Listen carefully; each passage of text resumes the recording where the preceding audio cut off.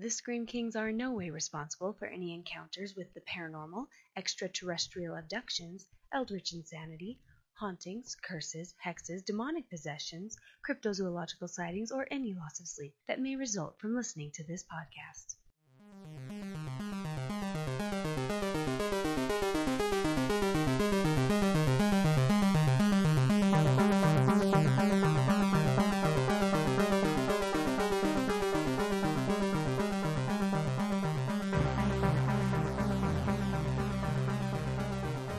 This is the Scream Kings podcast.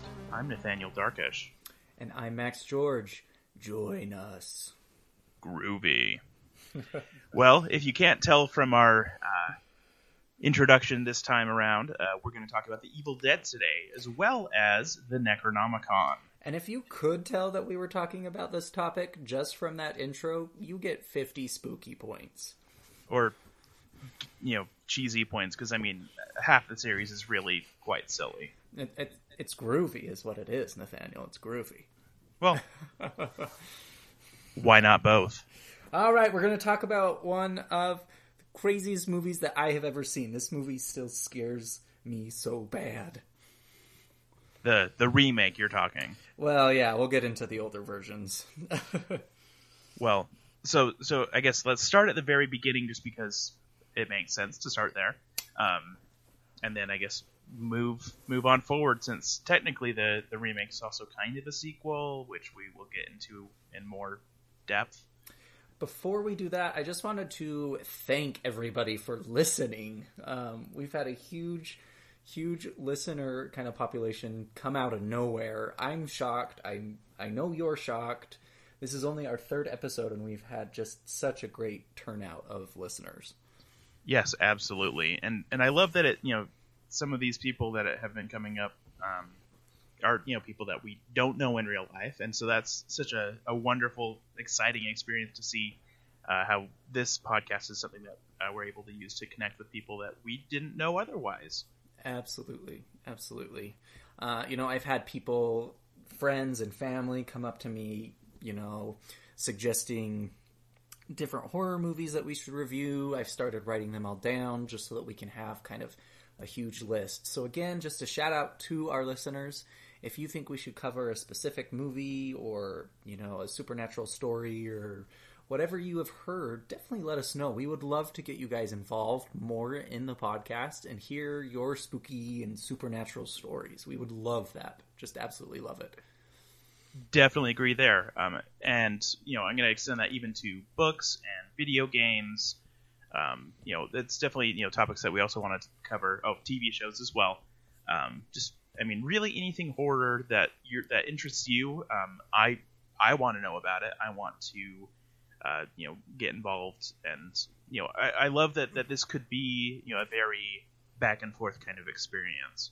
Yes, you're just sitting there listening to us, but I love that, that we have the opportunity in this modern age to interact over Twitter or interact over Facebook or, really anything. Shoot us an email and we're happy to, find out more and have this be as much of a back and forth as it possibly can be. Absolutely. So I think we're ready to dive into this terrible movie. Are you ready? Yes, I am. And by terrible, I mean fantastic. Yes, terrible in the traditional sense of the word. Exactly. So what do you think we should talk about first? The original, Evil Dead 2, or the remake / remaster / sequel? Let's go into the very original. It's something that I'm relatively familiar with, one from watching the movie, and then also I've read Bruce Campbell's book, If Chins Could Kill, which he talked about the filmmaking process quite a bit for that film as well. So I know some fun facts from that too. Awesome. Yeah, let's start there. Start at the beginning. Might as well. Yeah. So I guess for starters, I just want to say that the original Evil Dead is surprisingly scary, considering it's extremely low budget and definitely screams extremely low budget. But regardless of that, there's some really good genuine scares in that movie. I agree. So I started out seeing the remaster, and so I just watched the original a few weeks ago, and I was very shocked at how well it holds up as a movie. Yeah, and I mean, it's very creepy. I mean, it's not necessarily the most original movie in terms of plot by any means, but I like that it doesn't do a lot of the things that a lot of other similar films do. Usually if you think of something like a possession movie or a haunted house, kind of cabin in the woods kind of story, it has a lot of those same kind of trappings, but then it does some kind of unique stuff with that. I like that, the demons, that turn these characters into deadites are such strong, like aggressive, scary demons. So I guess maybe before we go too far into it, should we just kind of do a basic plot recap? Yeah, I mean, you mentioned deadites, and I'm sure not everybody knows what that term specifically means. So maybe let's talk about that first, or let's review the plot. I think would be better. Deadites is going to come up through the plot. Mm-hmm. Agreed. So I guess the very basic story is that a group of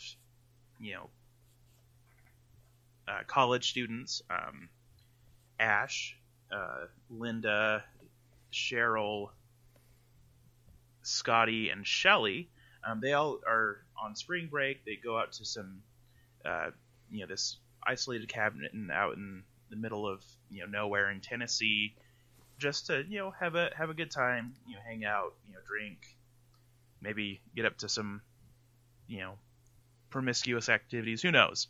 Just have a good time over their spring break. And while they're there, they barely make it into the cabin, and like the bridge starts collapsing, so they're kind of trapped in this area, and there starts being some creepy things that start happening just around the property from the beginning. I just remember one of the first creepy shots is really they walk up to the cabin, and there's just the porch swing swinging, and it stops. Well, and I think kind of the cool thing about the Evil Dead was, mistake me if I'm wrong, but that cabin was an actual abandoned cabin that Sam Raimi just kind of found. And so knowing that, I think, adds a whole nother depth and level to the creepiness of the film. This is not a prop. This was actually someone's, home at one point. Yeah. That's true. It's really just out in the middle of nowhere. And so, when they were making the film, they had to go out in the middle of nowhere every day and to do the filming and to do all of the filmmaking, and it was kind of a hassle, honestly, from what it sounds like from Bruce Campbell's book, and it was a very messy, difficult process, and those actors really went through a lot of hell to make that movie, because it was just so isolated, and there's, I guess, like problems with like bugs all the time, and just it was pretty genuinely just a kind of crappy place to make a movie, which I mean I think adds to the authenticity of the film, but definitely would have made it a less than ideal process as an actor. Absolutely, and especially the first thing that comes to my mind just about the authenticity of where they were filming was that opening scene where the camera's just kind of panning through this murky, foggy swamp, and that really just kind of set the tone and the mood for the rest of the movie, because it was authentic. I think that's something that the Evil Dead does really well that a lot of other demon possession movies doesn't really do well, is that sense of this is just average, regular day kind of nature going on here, and yet there's this darker side that we know is coming but are not quite sure what to prepare for. Yes, and speaking of what there was no way to really prepare for, so moving along with the story, this group of college these college kids, they are just hanging out, having a good time, they're having dinner, and then suddenly this trap door that leads to a cellar just flies open, and Ash and Scotty go down and just to see what's going on, and they find a book, the Naturum de Monto, a Sumerian version of the Egyptian Book of the Dead, and a tape recorder. Or, more commonly known to English viewers as the Necronomicon. Yes. So, definitely something that's going to come up a little bit more when we're discussing the Necronomicon. But yeah, it's this kind of weird amalgam of the Necronomicon from H.P. Lovecraft, and also, some other things, this, Egyptian Book of the Dead, and different, kind of books that you may have heard of, both historical and fictional, that, are associated with, demon or dark god worship or something along those lines. And so this is kind of an interesting amalgam of them.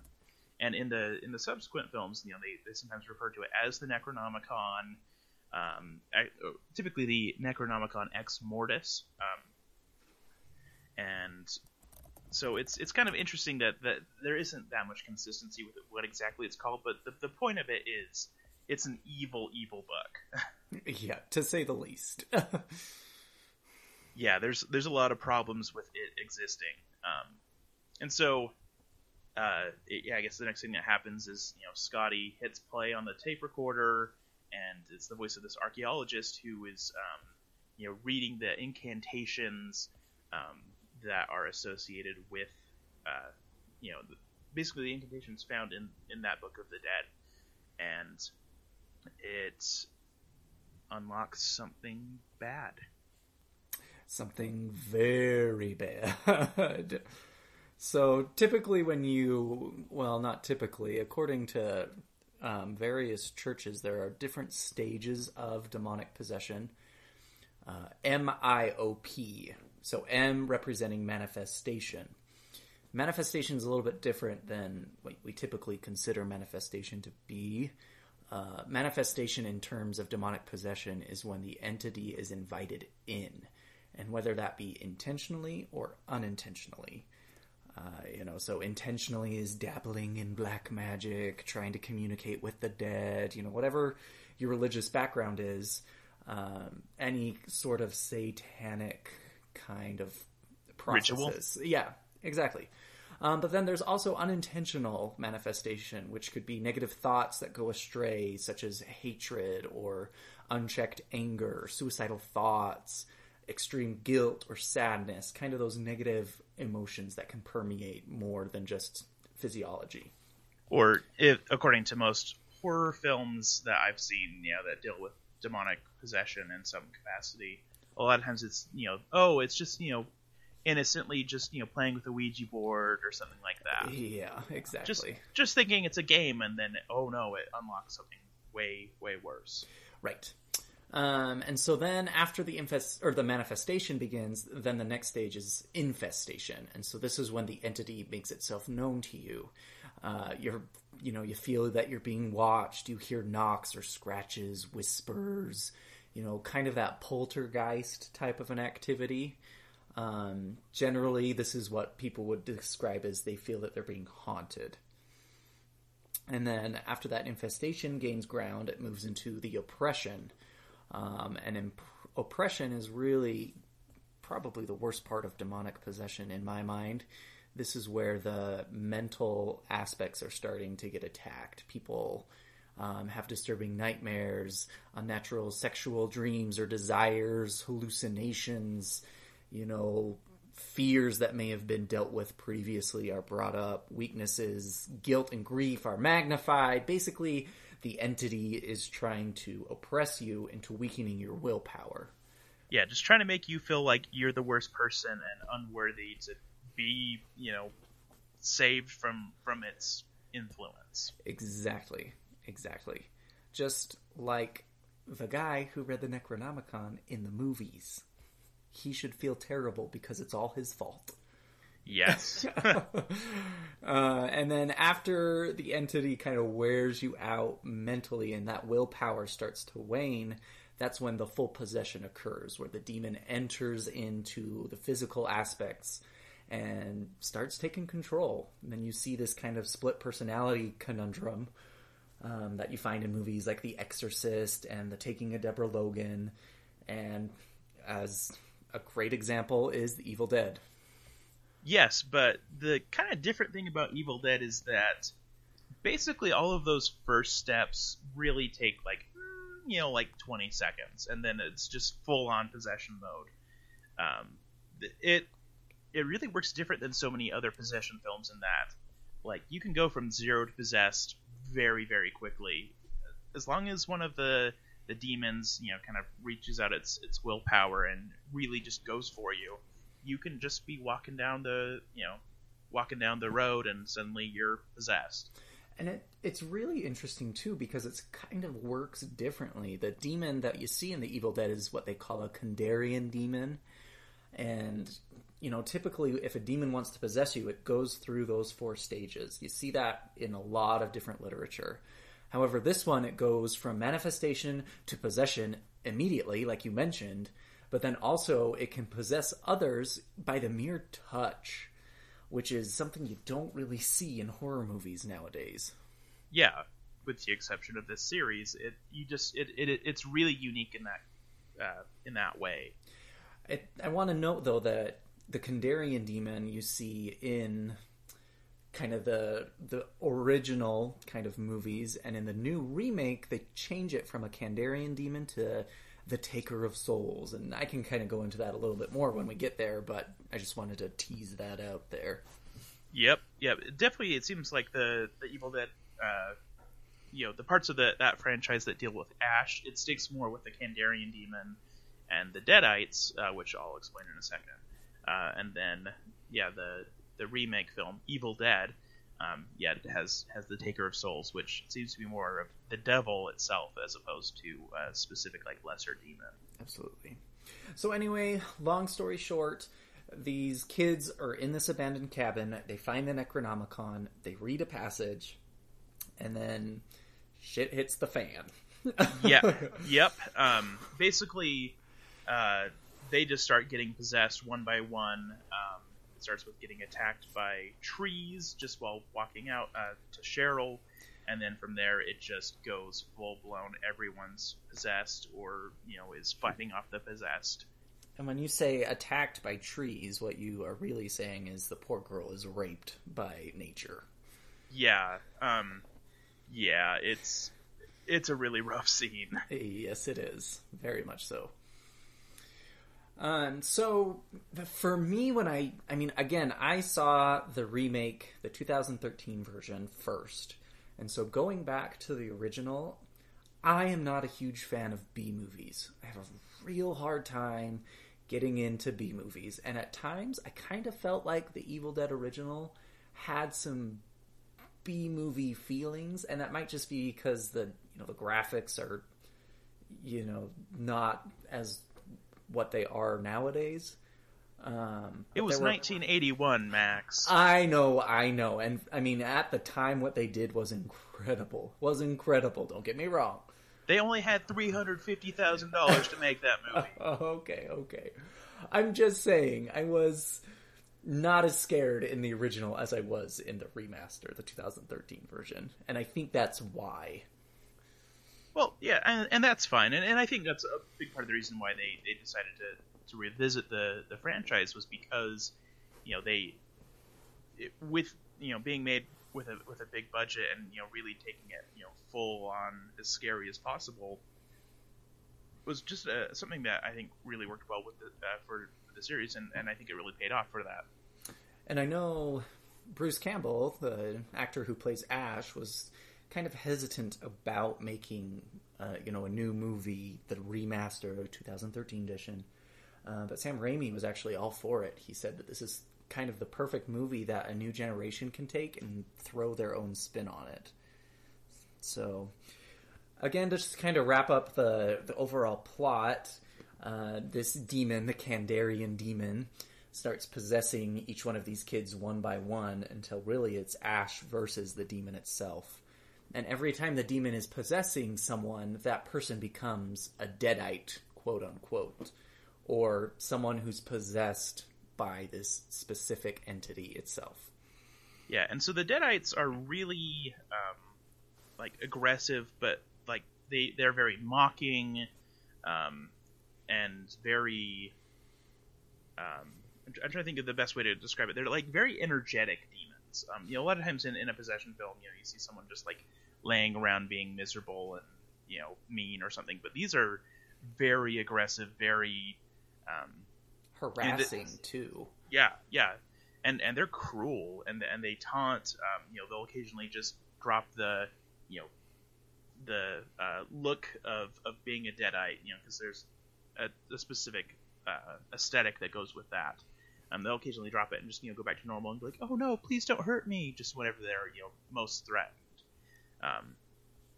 Right, kind of pull that entity who they're possessing out to try and guilt whoever is trying to kill them into taking a step back and not doing what they need to do, which is kill the demon. Yes. And so something I think is also very unique about this is in most possession movies, we're dealing more with okay, we have to exorcise the demon, we have to send it out. But with these, you can't really do that. You just have to kill the person and chop them up and hope that you did a good enough job of getting rid of them. And so, it goes full blown, just chopping up these people with an axe or a chainsaw or whatever. And so, it just goes full blown, crazy, and basically. What happens, with the rest of the story is, Ash is the only survivor there. He throws the Necronomicon into the fire, and holds on to a necklace that he gave his girlfriend, which comes back in importance in Evil Dead 2. And basically, the book burns, the Deadites start to decompose. And blood is spraying everywhere, and once they're defeated, you still can hear the voice saying "Join us," which is something that's repeated again and again by these Deadites. And then as Ash is stumbling away, and suddenly this demonic entity just swoops at him, and it's implied that he is possessed at the very end of the film. Which leads us to Evil Dead 2. And so, I guess before we jump to Evil Dead 2 in terms of plot, it's just really interesting to see, they do a lot to, I felt like the effects were pretty good considering the budget, especially, and the time. Absolutely. And so I really love, I really, really like the original Evil Dead film. It may be my favorite in the series. I don't know. I have a hard time deciding which one's my favorite. I like them for different reasons, but as a whole, I feel like it really just did a good job of being a very scary film in spite of all its limitations, and I just really like a lot of the ideas that it presented, and I feel like as a whole, even though it is definitely flawed in a lot of ways, I really enjoyed it. Also, just kind of a fun note, it's the only NC-17 movie I've ever seen. Ooh. Which I think is true. Probably most people who watch it, because it's I not really a common rating. I don't think they really realize that until it's too late, though. Yeah, it really doesn't warrant a NC-17 rating by today's standards. Absolutely not. Yeah, that's usually associated more with pornos than anything these days. True. But it was just kind of interesting to see, oh, hey, that was rated that back then. Right. Okay, so should we jump to Evil Dead 2, which is a radical change for the series? Yeah, I think I am not a fan of this one. Let's get through this. Evil Dead 2, I didn't like it the first time I watched it, because I expected it to be like the first one. And maybe that's my issue. I watched the original, and then 2 days later, I started in with Evil Dead 2. I don't know. So, Evil Dead 2, which is also sometimes called Evil Dead 2 Dead by Dawn, is a sequel, but it's also kind of a parody. It goes from being a straight horror film, with the original, to being a horror comedy. And it's very silly. Let's just get that up front. It definitely continues the story and deals with a lot of the same ideas and same monsters. And it still has a lot of good scares in it, but it is very funny. And that's debatable on funny or not. But agreed. They took it a complete 180 from the horror and the intense scaring methods that they were doing from the first one, in my opinion.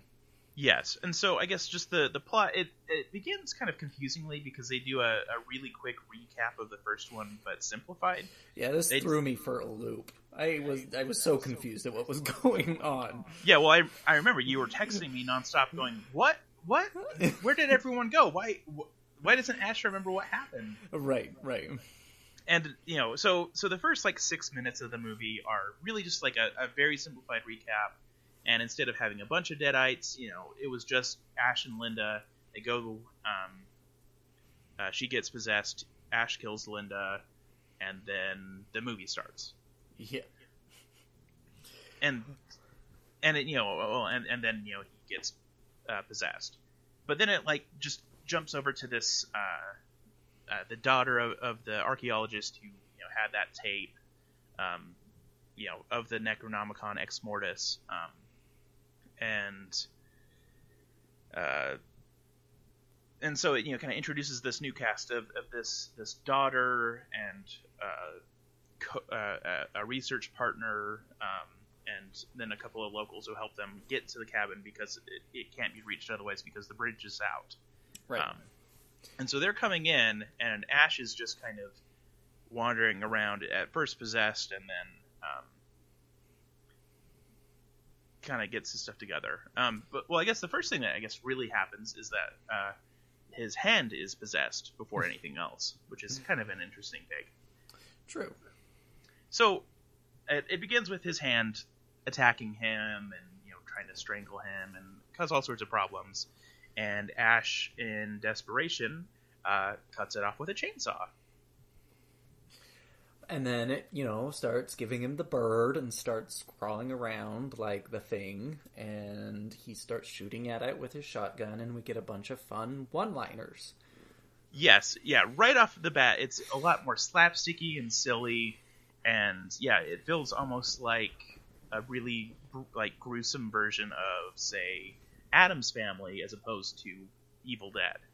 And I understand kind of the parody and the comedy of it, but I think I was just a little disappointed that the first one was just so scary, so kind of simple and to the point.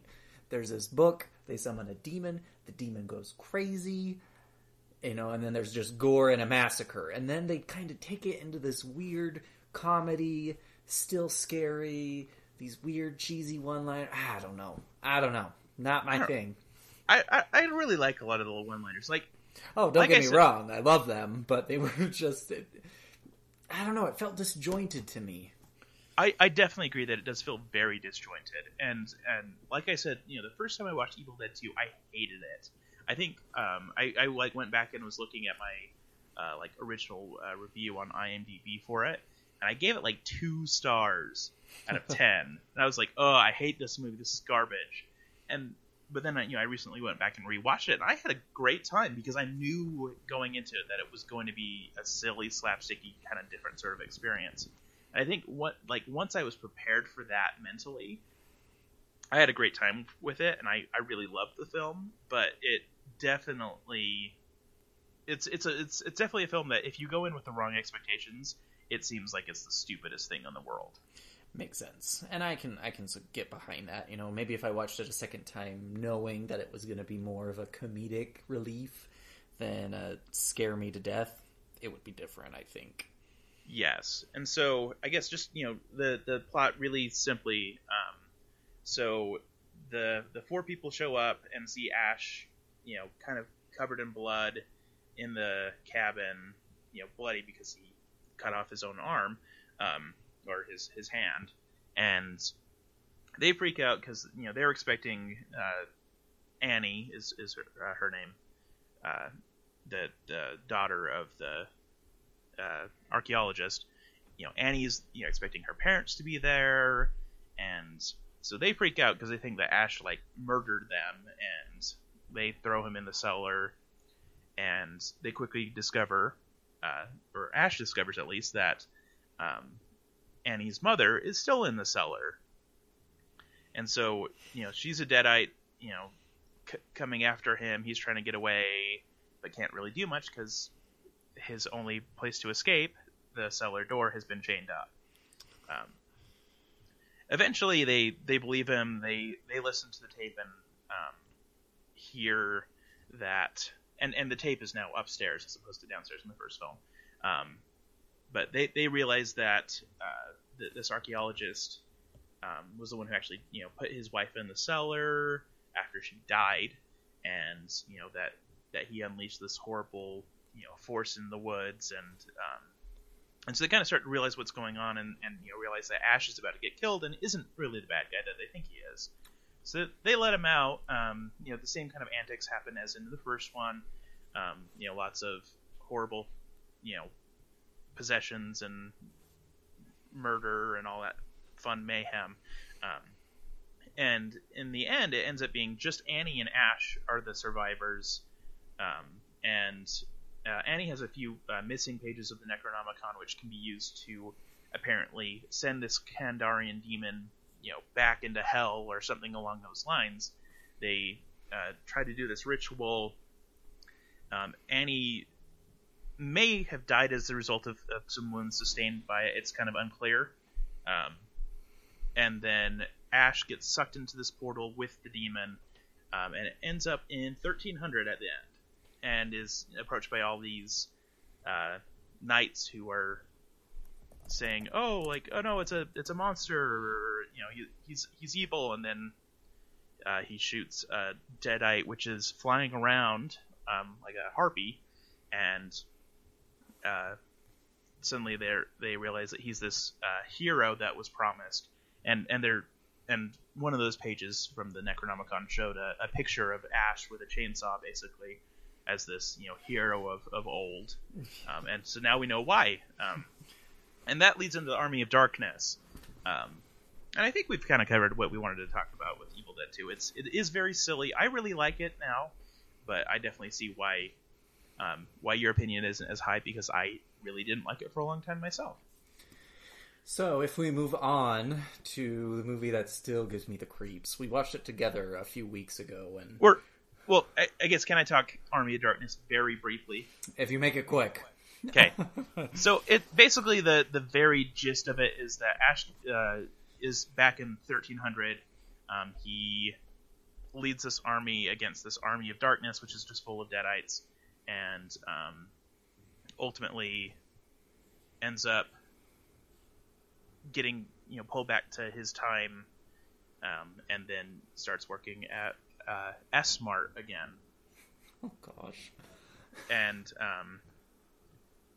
basically someone who's there that is as he's telling someone this story is a deadite and tries to attack him, and he shoots him. The end. And then we get to the crazy scary movie. Yes. So 2013 version of The Evil Dead. Yes, so this film is called Evil Dead as opposed to The Evil Dead, and it's kind of a reboot, and it's also kind of a sequel, which is kind of an interesting thing for that to happen. Right, so again, this one came out in 2013. It's got the same general plot as the original. However, this group of kids are now coming to an old family cabin, and the main character, Mia, is trying to go through a drug cleanse, trying to quit cold turkey. And so her brother and his friends are all there with her, trying to help her kind of overcome all of the withdrawal symptoms. Yes, she is a heroin addict, and they're trying to help her kick that habit, because that is not a good one to have. Yeah, I mean, not good at all. Not good at all. But I want to talk about, before we even get into the Mia and co, talking about the really kind of bizarre beginning of the film, which is really sets a totally different tone than obviously Evil Dead 2 or Army of Darkness did. Yeah. And because it starts with basically this girl getting, who's running away terrified from these guys in the woods. They tie her up, and then then she wakes up in this cellar, and then her father lights her on fire and shoots her in the head. As a bunch of weird-looking people are reading, from a book and saying, like, we must do it, we must defeat the evil, and you're like, what's going on? Definitely sets the mood for the rest of this movie, because 2013, they got a lot more liberties than they had with the original. Yeah, and it's, starts out very brutal, very terrifying, and you're like, and very confusing, in a good way, I think. It really does a good job of, like, really just kind of grabbing your attention and saying, like, this is going to be intense. Buckle up. Yeah, exactly. I think that's what I loved so much about the opening, is because it was just so, like, oh my god, what is happening right now? What is happening? That you're immediately pulled in and you want to know, what the hell was that first part about? Yeah, and it doesn't do necessarily it never, like, fully explains it. Like, you start to piece together what is going on, but it's still really crazy. Right. So, after that opening, then they go in to the cabin. Mia's trying to quit her drugs. There's a lot of what's the word I'm looking for? Pointers to the old movies. Mia gets a necklace from her brother. That is kind of a flashback to the original, where Ash gives the necklace to his girlfriend. Oh, and I guess something that I forgot to bring up with my plot summary is that necklace that he gives to his girlfriend actually helps him become unpossessed in Evil Dead 2, because there's a while where he's running around as a Deadite attacking them too, and it saves him. And I think that's kind of that homage to the idea of, love can overcome evil. You have this item that signifies this huge, positive emotion that it can overpower the demon possession, because you'll see that in the remake as well. After all the blood and gore, Mia holds on to that necklace as kind of a beacon of hope for her. Yeah, it's supposed to, like, help her focus her will or something like that. Exactly. And so then we start the movie. Similar to the original, they end up going into the basement where they have all of this crazy black magic stuff hanging up. Yeah, dead cats, dead animals, inverted crosses. And both you and I, when we saw this part, was like, this is the part of the movie where if we were in this situation, we would say, okay, let's find another cabin. Yeah, like, sure, it's their family's cabin, but clearly, someone's come in here. And, I mean, when they first walk into the cabin, there's, like, a big blood stain on the floor, and they're like, oh, someone broke in, that's weird. Yeah. But then, like, oh my gosh, like, clearly some witchcraft, weird crap's going on. If there's dead cats hanging from the ceiling, you leave. You get out of there. But anyway, they don't. And my favorite character of them all, Eric, the idiot, finds the Necronomicon, brings it upstairs, and is just like, ooh, this is interesting. Let me flip through it and see if I can read anything. Yes, and so actually this time around they call it the Naturum de Monto. So True. A third version of basically the same thing, but not quite. I don't know. It's really interesting that Evil Dead has this Necronomicon, lore throughout it, but each time it's a little bit different. And a big thing to note too is the demon that is in the 2013 remake is not the same demon that you see in the original. It's not that Kandarian demon. It's actually based off the Islamic idea of the Christian's devil, Shaitan or Shahatin, depending on how you say it. I'm probably screwing up the pronunciation terribly. But this demon is much more sophisticated, I guess you could say. It's not as erratic, not as taunting. It taunts quite a bit. It does, but not compared to the original where it's almost a humorous taunt. I don't know. To me, this demon is much more malicious. It knows what it wants, and it knows how to get it. Yes, and the stuff that it gets them to do when there's some possession going on is really, really messed up. I mean, it's the taker of souls. The whole point of this demon is it needs to collect 5 different souls, and once it does, it can create the abomination, according to the Necronomicon in this movie. And the abomination, is kind of the living physical embodiment of evil, which makes an appearance at the end of the movie after all the blood and the gore. Yes, and so one thing also I think is really interesting, as this Eric character is reading, this book and ultimately lets it loose on them. I just love that like written in red ink or blood, maybe it's unclear, all around the original text is stuff like don't do this, this is a bad idea. And then like later on when it's showing people being possessed and stuff, it says like burn the witch and all that kind of stuff. And so it's like it's very clear that it's there's warnings just like it in red right next to the text that he's reading. So it's like maybe not the best decision. As much as I think Eric was an idiot, if you look at my library and see all of my demon books that I own, I'd probably be the one being like, ooh, let's read this book out loud so everyone can hear about it. Yeah. That's me. That's basically me. That's, yeah. There might be a lesson for here for you, Max. Whatever. I'll deal with it. So, for me, this is one of the scariest movies I think I've ever seen. When I first saw it, I did not know how intense it was going to be. And, I gauge how scary a movie is on the basis that if I get the creeps or have the weird, like, what's following me after I watch the movie, that's a good scary movie.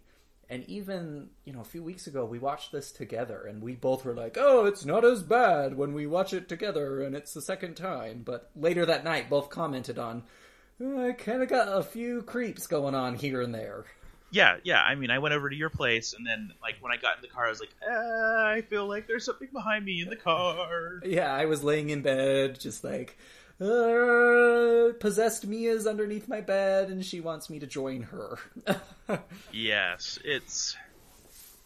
And, I don't know what it is about this that was so scary. I mean, it's very gory, but gore is everywhere. In horror movies, you see it all the time. And demon possession, I love demon possession movies. They're my favorite type of horror movies. You have The Taking of Deborah Logan, you have The Possession of Michael Keane, you have The Exorcist, Deliver Us from Evil, The Last Exorcism, all of these awesome possession movies, and they still don't get me like this movie gets me. I don't know what it is about it.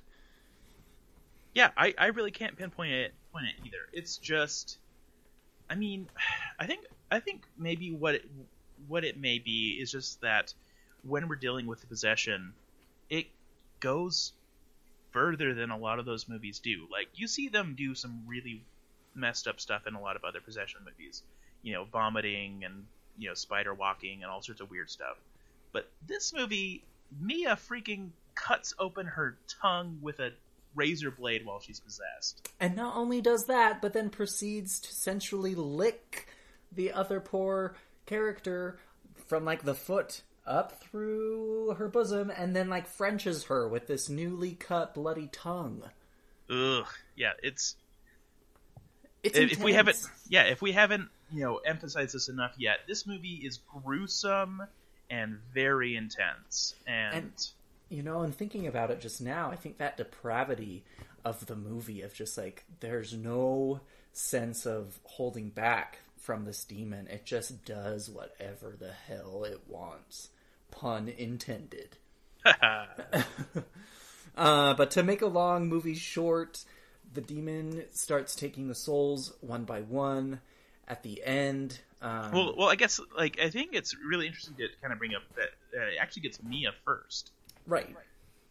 So Mia's the first victim, and once she starts doing really, really messed up stuff, like turning on the shower to just full blast heat, and it's like burning her skin and leaving blisters everywhere.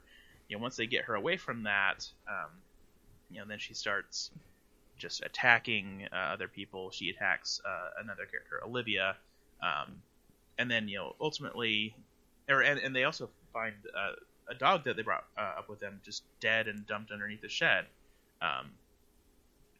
And so, and that was, this dog that Mia absolutely adores, and it sounds like it was, their dog growing up. So, and so all of this depravity happens. Olivia's the first one to kick the bucket, and then Natalie goes, and then Eric, and then it's kind of in this weird David Mia mix where and David, and to clarify, David is Mia's brother. Yes.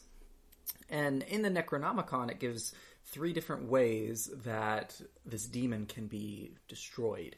And that's death by fire, so the person who's being possessed has to be burned alive, buried alive, or dismembered. And so David gets this idea where he jerry-rigs his own AED machine, captures Mia possessed, and kind of buries her alive, waits for a little bit. With a bag over her head. Yeah, with a bag. Physiology. This is my science degree, starting to cringe. Buries her alive, and then when he thinks she's dead, unburies her, uses the AED machine, and brings her back to life. And so that way he killed the demon but saved Mia. And it doesn't make sense, but the movie's so damn scary, you don't really care. Yes. And then from there, basically what happens is David goes back into the house to help get or because he goes in and is trying to basically light the house on fire. He's pouring gasoline everywhere, and then Eric, who we thought was dead already, comes up possessed and attacks him, and then he shoots the gasoline can and blows it up, and so so he and Eric are then dead. The demon claims their 5 souls, and thus the abomination is born, and it starts raining blood. It's raining blood. Opposite of hallelujah? Yeah, but opposite of hallelujah. We'll have to see what that word is. And then it's this struggle between this kind of zombie demon skeleton creature that resembles Mia versus Mia in this blood rainstorm. Yes, and she defeats it with a chainsaw. Of course. And, wanders off into the woods, and then we also just see, briefly that the Naturam Demonto, the Necronomicon, is still intact. It can't be destroyed by fire. And then post-credits, we see Ash say Garubi, as he does in several of the Evil Dead movies, and then it cuts to black. Which has been said that's Bruce Campbell's kind of stamp of approval. Yes. And I mean, he was one of the producers of the film, so it makes sense that he would... True. So one thing, I guess, before we get too much into what worked is in terms of it being scary and all of that, is that I really like there's some really fun tributes throughout the film. So we already mentioned the necklace. Both Mia and also another character. What is her name? It wasn't Olivia. It was the other girl. Do you remember her name? Natalie? Natalie, there we go. Yes, they both cut off their arms like Ash does. And obviously, the use of the chainsaw is a tribute to the original. I mean, there's a lot of nods throughout it. And so I feel like it works really well, and those are the things that kind of made it a remake. And the fact that it kind of follows the formula, but it is also very much a sequel because it does kind of expand the lore, shows us that there are other grimoires that are being used to summon demons, and that these kind of things are still going on. So well, and I think that's a nice lead up into kind of my section of this podcast. And if you have known or noticed, we didn't kind of give Nathaniel a little section where he would review some literature because we are tag teaming my occult corner tonight. Yes. And primarily because we have so much fun stuff to talk about the Necronomicon. But I'm going to rein you back one more time and just mention there is also another thing. Ash I'm so excited, though. I know, but we gotta do this justice. Okay. There's also a TV series, Ash vs. Evil Dead, that came out just a a little bit after the Evil Dead remake film. And I've seen like maybe half an episode. I don't think you've seen any of it. I haven't. But basically, it's just Ash, now as a middle-aged man, is still fighting the Evil Dead. He's still working at the S-Mart or whatever it was called, and it kind of gets some of his co-workers and stuff recruited to help defeat the evil. If I remember right, it started off with like his copy of the Necronomicon that was just in his trailer getting stolen, and then a bunch of Deadites, resulting from that. But I don't really know enough to say much about it. It seems like it could be a lot of fun. I don't really know that much about it, though. But it exists. We acknowledge it. Maybe eventually we'll, get into it in more detail. But that is a thing that's also part of that franchise. Can we get to the Necronomicon now? Yes. So this is going to be studying the strange in Max's Occult Corner. See what we did there? We combined the segments. Ooh, spooky. So, the Necronomicon, where do you even want to start? This thing is so cool. So cool. There's so many different controversies with it. There's so many different aspects of it. I mean, I think we could have a full episode just about the Necronomicon. Yes. But I think it's really fun to talk about it in the context of, one of the ways that it was used in popular culture, the Evil Dead series. And I feel like it does a really cool lead into it. So I guess let's just start with what it is. From the very beginning. So it is a creation of H.P. Lovecraft. It is a fictional grimoire, which is, I guess, explain what a grimoire is. Yeah, so typically a grimoire, it's going to be one of those words that I can't say today. It's kind of hard to put an exact definition on it. A lot of times you'll hear it associated with a book about summoning demons or spirits or entities. But at its heart, really, it's just a book of magic spells and invocations. And so a lot of the times you're going to see that with more black magic, but I own a grimoire that is actually white magic. So it's actually, all healing spells or positive beneficial spells. Yeah. So basically it's a magic textbook of some capacity. Yeah. A fancy word for a magic book. Yes. But, as you can tell from the Evil Dead, the Necronomicon is a little bit less pleasant than that. So H.P. Lovecraft first mentions it in this, or by name in the short story The Hound, but had referenced it in another story previously, The Nameless City. And basically what it is a book written by a man referred to as the Mad Arab Abdul al-Hazred.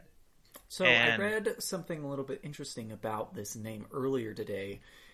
That Lovecraft actually, when he was little, would pretend that he was playing the story of Arabian Nights, and he would tell people that his name while he was playing this game was Al-Hazred. Which is really interesting because technically Abdul al-Hazred doesn't really make sense as a name.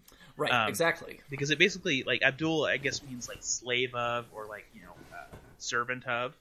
And then Al-Hazred refers to a region. So it's basically like the slave of a place, which doesn't really make sense. But regardless of, his lack of knowledge of how Arabic names worked, that's the character that you hear referenced over and over and over again in so many of his short stories and also in his novellas.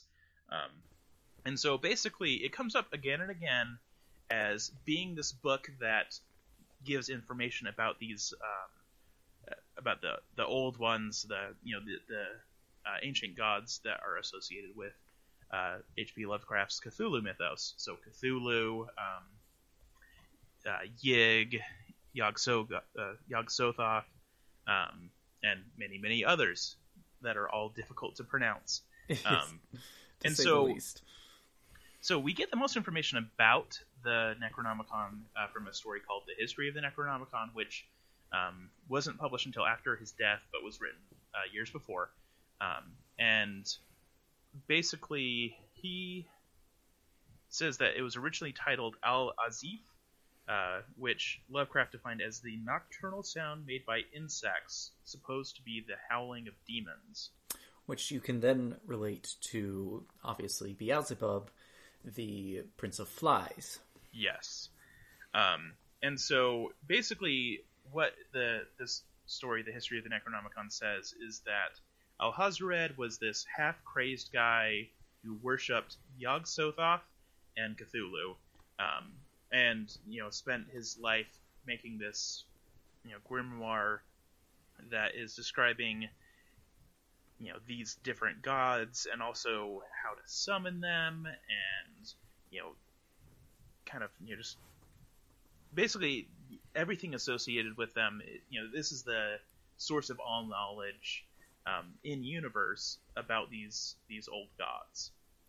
Right, and the interesting thing to me is the Necronomicon is obviously a creation of Lovecraft. However, there are several editions that have come from it that are different.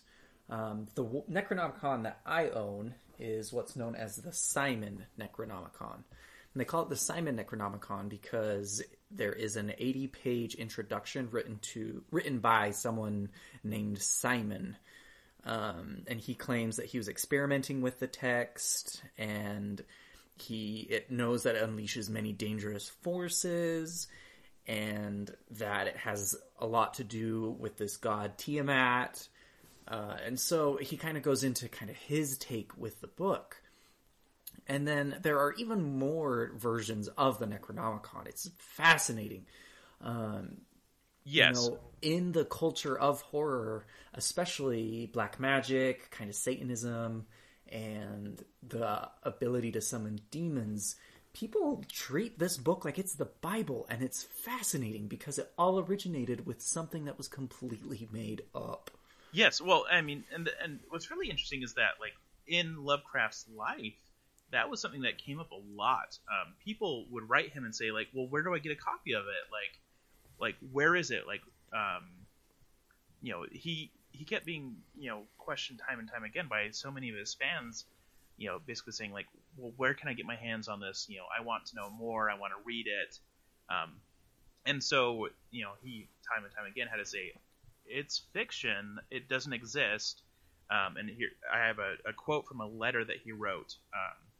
It says, now about the terrible and forbidden books. I am forced to say that most of them are purely imaginary. There was never any Abdul al-Hazred or Necronomicon, for I invented these names myself. And then just jumping ahead a little bit. As for seriously written books on dark, occult, and supernatural themes, in all truth they don't amount to much. That's why it's more fun to invent mythical works like the Necronomicon and the Book of Ibon, which is another book that he references in his texts. Exactly. And so you get things like the Simon Necronomicon, and this book kind of pulls... I mean, I want to get my hands on a Lovecraft Necronomicon just so I can compare the two. Because the one... Well, it doesn't exist. Right, and that's the thing. The Simon Necronomicon pulls from all sorts of different fields. I mean, you get Christianity, Wicca, Satanism, Sumerian mythology, Babylonian mythology, Assyrian mythology, Chaldean mythology. You have names coming from all different types of, belief systems. It talks about Beelzebub, it talks about Cthulhu, it talks about the Watcher. All of these different entities that people have taken and treat it like it's an actual grimoire, like the Lesser Key of Solomon. If you want to summon a real demon, you go to the Lesser Key of Solomon, not the Simon Necronomicon. But I mean, people are like you said, treat it like it's real. And I mean, a lot of people consider it the official real Necronomicon. I mean, it takes itself seriously. It's written as though it is the Necronomicon that H.P. Lovecraft talks about, which is funny because it actually doesn't have a lot of the stuff that H.P. Lovecraft quotes in his stories, but it's basically like H.P. Lovecraft and Aleister Crowley are kind of the two things that the Simon guy really pulled from to make it. But yeah, it definitely is written as though it is a real text. Well, and it is very intense. I mean, I read a ritual to summon Tiamat. It's actually not to summon Tiamat. It's to enchant Nathaniel. And Nathaniel is just a ceremonial knife that you use in kind of magical rituals like this. And this enchanted knife will summon Tiamat. However, in order to enchant the knife, do you know what you have to do? What? Human sacrifice. 11 men need to be sacrificed in order to enchant this knife. Like, this book is crazy. Yeah, definitely very crazy. And so I'm going to just bring up a couple of things that specifically it differs, because, it is frequently purported as being the Necronomicon, and that, H.P. Lovecraft, really did pull from this thing, and this is just a translation. So I'm just going to bring up a few things that set it apart, because it's because the Necronomicon, the Simon Necronomicon, uses a frame story, the testimony of that mad Arab, right? So it's supposed to be like Alhazaret's writings. Exactly. Yeah, it's like his journal, so to say. Yeah, so that's clearly an attempt to make it seem legit, but yeah, it's really interesting because it's not anywhere near as long as the Necronomicon in H.P. Lovecraft stuff. In the short stories, it has like a quote somewhere that is supposed to be from like page 751, and the Simon Necronomicon is like 250 pages. Let me double check. I've got it right here. It's 218. Yeah, so nowhere near as long. Yeah. And also, there's some stuff that's specifically in H.P. Lovecraft's works, such as like a rhyming couplet that shows up in a couple of stories, which is considered the much discussed couplet. That is not dead which can eternal lie, and with strange aeons even death may die. Which sounds beautiful. That's poetry right there. Oh yeah, I mean, amid all of his flaws as a person, and some problematic stuff, especially about race, Lovecraft was a genius writer. I loved his works. There's a lot of problems with him as a person, and I will eventually talk about that in detail. But he is a genius. He is super, just very vivid writer, very beautiful writing at times. So.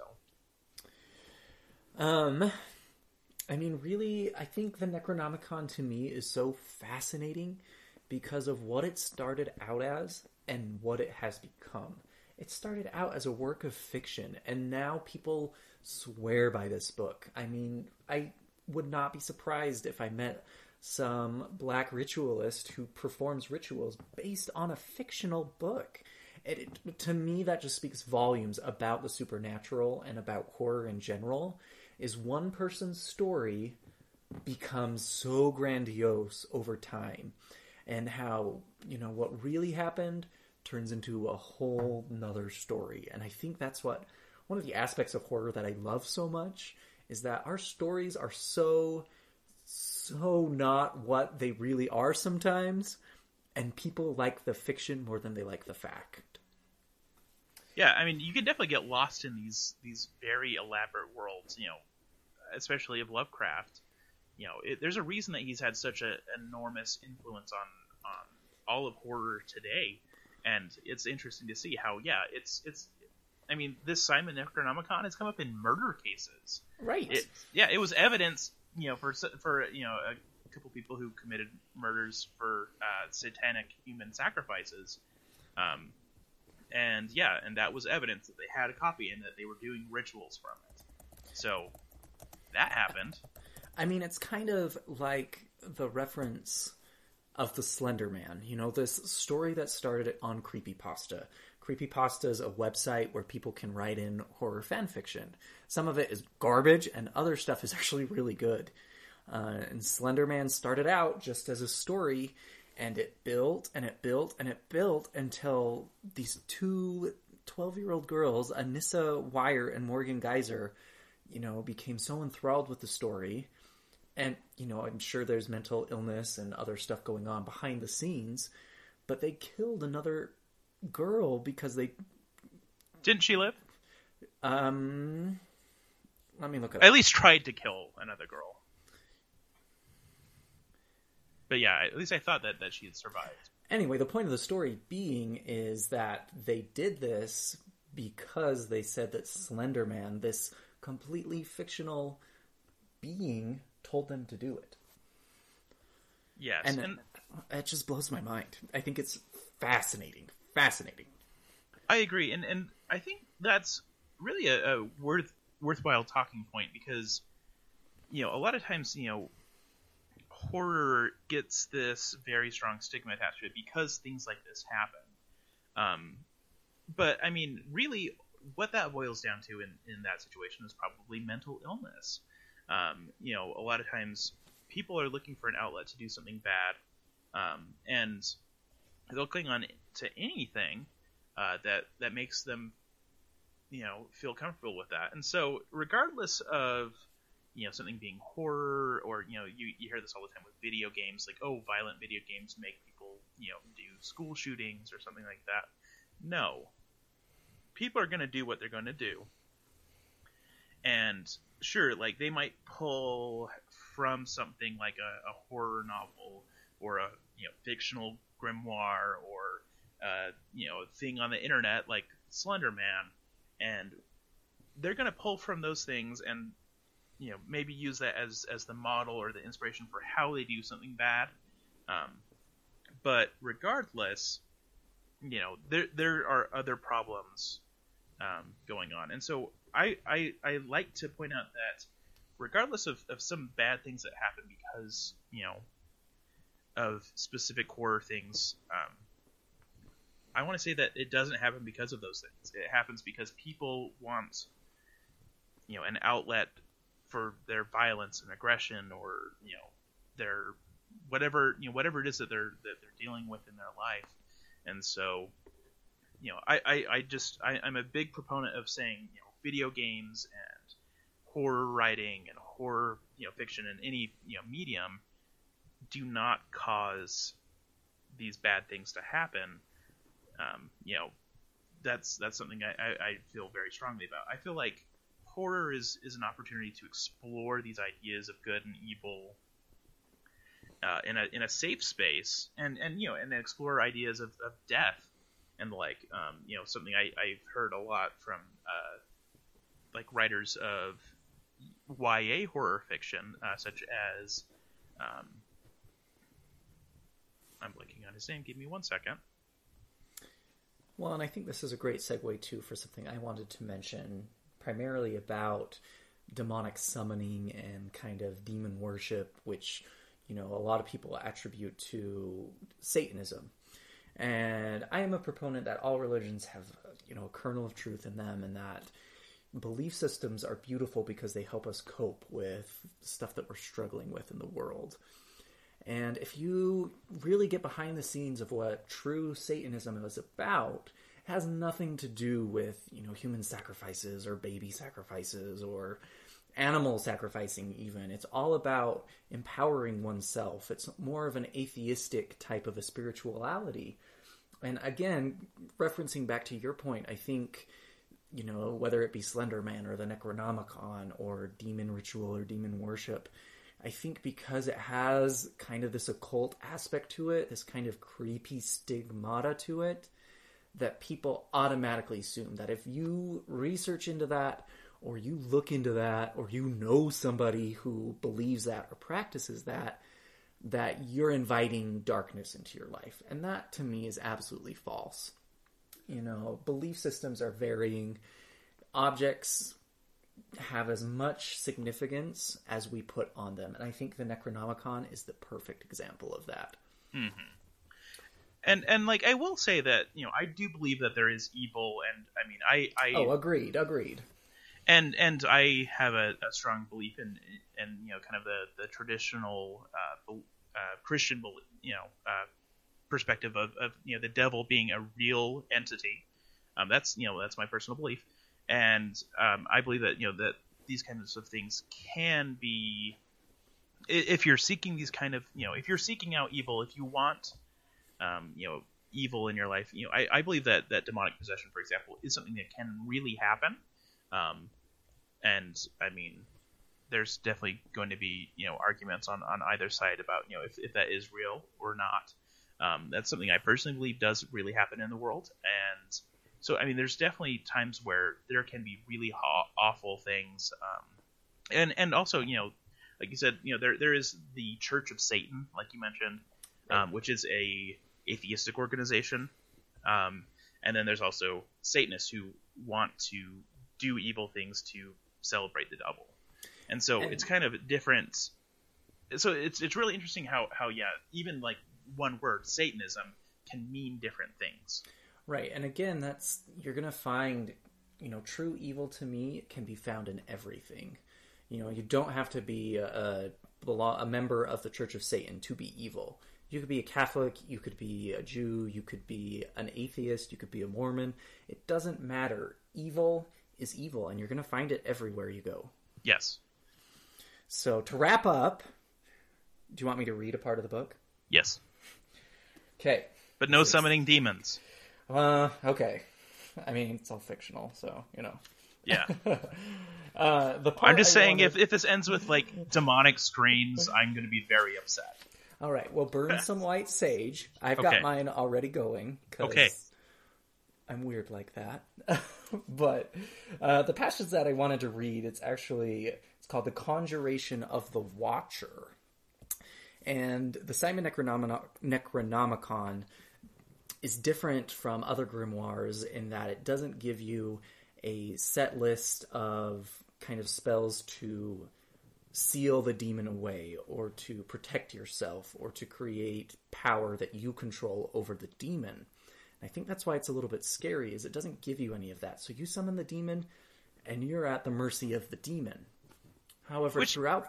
Oh, excuse me? Oh, which, to give it credit, does kind of fit in more with Lovecraft's Necronomicon in that, it seemed to be more about bringing Cthulhu to come and, send the world into madness and, something along those lines, as opposed to trying to use Cthulhu to do something.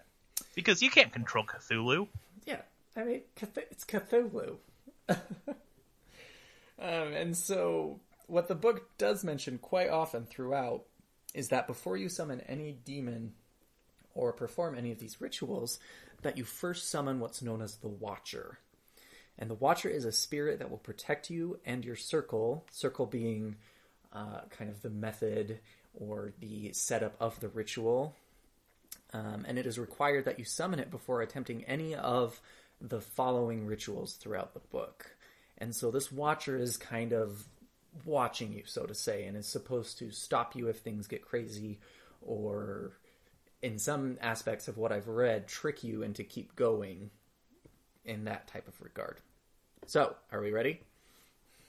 Okay, if anyone's listening and they're going to get freaked out of this part, maybe skip ahead a few minutes or burn some white sage. I'm a big proponent of white sage. But only white sage. None of those other colors. Yeah, get those other colors out of here. All right. So this is on page 72 of the Simon Necronomicon. The invocation is to be made during the course of any ceremony when it is necessary to summon the Watcher to preside over the outer precincts of the circle or gate. The sword is to be thrust into the ground as before in the northeast section. But the agamas saratu is not necessary, lest thou hast not made sacrifice to thine Watcher in the space of 1 moon, in which case it is necessary to sacrifice to it anew.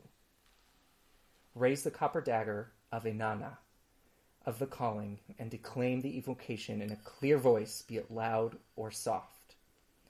Iamas saratu, I conjure thee by fire of Gira, the veils of sunken Valurni, and by the lights of Shamarash, I call thee here, before me, invisible shadow, in beholdable form, to watch and protect the sacred circle, this holy gate. May he of the name unspeakable, the number unknowable, whom no man hath seen at any time, whom no geometer measureth, whom no wizard hath ever called. Call thee here now. Rise up by Anu, I summon thee. Rise up by Enlil, I summon thee. Rise up by Enki, I summon thee. Cease to be the sleeper of Engura. Cease to lie unwalking beneath the mountains of Kur. Rise up from the pits of ancient holocausts. Rise up from the old abyss of Nar Maratu. Come by Anu, come by Enlil, come by Enki. In the name of this covenant, come and rise up before me. And that's it. That gave me goosebumps. I think this is a clear sign that we didn't learn anything from watching the Evil Dead movies, as they literally record it and play the tape, and that was enough to get crap to hit the fan. So oh, that was awesome. I've never read something like that out loud. That kind of gave me chills. Well, maybe you found a new calling as the audiobook narrator of various grimoires. All right. Anyway, that's really all we had for you guys today on this episode. We realize it's kind of gone a little bit longer than we have in the past, so we just wanted to thank you for staying with us this long. Clearly, this is stuff that both me and Nathaniel are so passionate about. We love this junk, and we love sharing it with you. And with saying that, we love for you guys to share with us. So again, if you have any crazy stories, any supernatural tales, any movies you want us to review, any short stories, video games, TV shows, Stranger Things is coming out in a couple of days and I'm so excited. So if you want us to review that, let us know. Speaking of which, so we're going to be going to FearCon in Salt Lake, which is the 27th to 28th of this month, the month of October of 2017. So I guess if you're going to be there, obviously come and say hi. We will be wandering around. We'll be the people shamelessly plugging our podcast everywhere we go. Exactly. So if you just say, hey, have you seen some weird podcast guys who are wandering around? and we'll be those guys. But there's definitely one problem with us going, in that Stranger Things comes out on the 27th, so I can't watch it all day. What the crap? Well, we might just have to watch a few episodes and do a little short episode. Maybe we'll live record it. I don't know if we can do that, but we'll try. Or maybe we'll, I don't know, live tweet some reactions or something.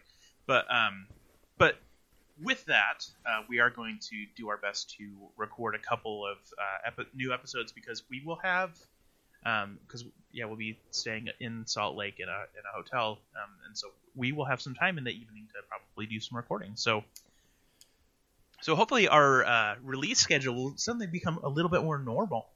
Yeah, it's been a little erratic, but thank you for sticking with it. Yes, and if you can tell from my voice, I'm barely keeping it working due to illness and my current work schedule, which involves a lot of phone work, and so stuff like that, and just personal stuff in our lives that have definitely kind of thrown off our schedule, and also just we're still finding our footing. But we promise we will eventually have a consistent release schedule. I'm hoping every 2 weeks, but we will see about what that ends up being. And again, please review our podcast. That really helps us get us known and kind of out there in the podcasting community. You can find us on iTunes, on Podomatic, on Stitcher, pretty much any listening application that you use for podcasts. You can also check out our Twitter page, our Facebook page. We're all over the place. Yes. Also, if you are big into Reddit, I think it might be a good way to spread the word. So if you're a big Redditor and have the karma that gets sharing stuff noticed on Reddit, that could be a cool way to share us as well. And for me, just to wrap up, you mentioned that I should be a voice actor for grimoire reading. And actually, I have been invited to participate in another horror podcast as a voice actor. The podcast is called Monsters Out of the Closet. It's a horror podcast that proudly features spooky and strange stories, songs, and other creative content from diverse LGBTQ voices. It is going to be so fun. I'm so excited. I just did my first recording earlier this week, and their first episode comes out on October 31st, Halloween. So if you like the sultry tones of my voice, you can get more of it on October 31st with this new podcast. Yeah, you hear that sultry LGBTQ voice in more than one place. So you can find them on Twitter at pod_monsters, and then you can also check out their website. It's monstersoutofthecloset.com. They've been so fun to work with. I'm really excited to see where it goes. And they've been really nice about promoting us as well. So we definitely appreciate that friendship that's existing with these podcasts here. So absolutely. Another thank you to say while we're getting into that is thank you to my wife who recorded our wonderful disclaimer. You probably heard it in our last episode, and we didn't get to thank her for that, but we're getting a lot of great reactions from that. I love it personally. I think it's one of the best things that we've come up with, and she helped us come up with the idea of doing that. Well, and especially for an episode like today's. Oh yes, it is especially true, and will keep us from any fault that results from weird demons that result Evil Dead style. Right. So, anything else? I think that covers it, and if there's something else, we'll think of it and have it be in our next episode. So, all right. Well, we're off to FearCon this weekend. So yeah, like we said, come and see us if you're there. We don't have a booth or anything, but we'll be wandering around. We'll be talking, and also, yeah, look forward to our next episode. And again, share us, please. Keep things spooky. Adios, people. And stay groovy. Stay groovy.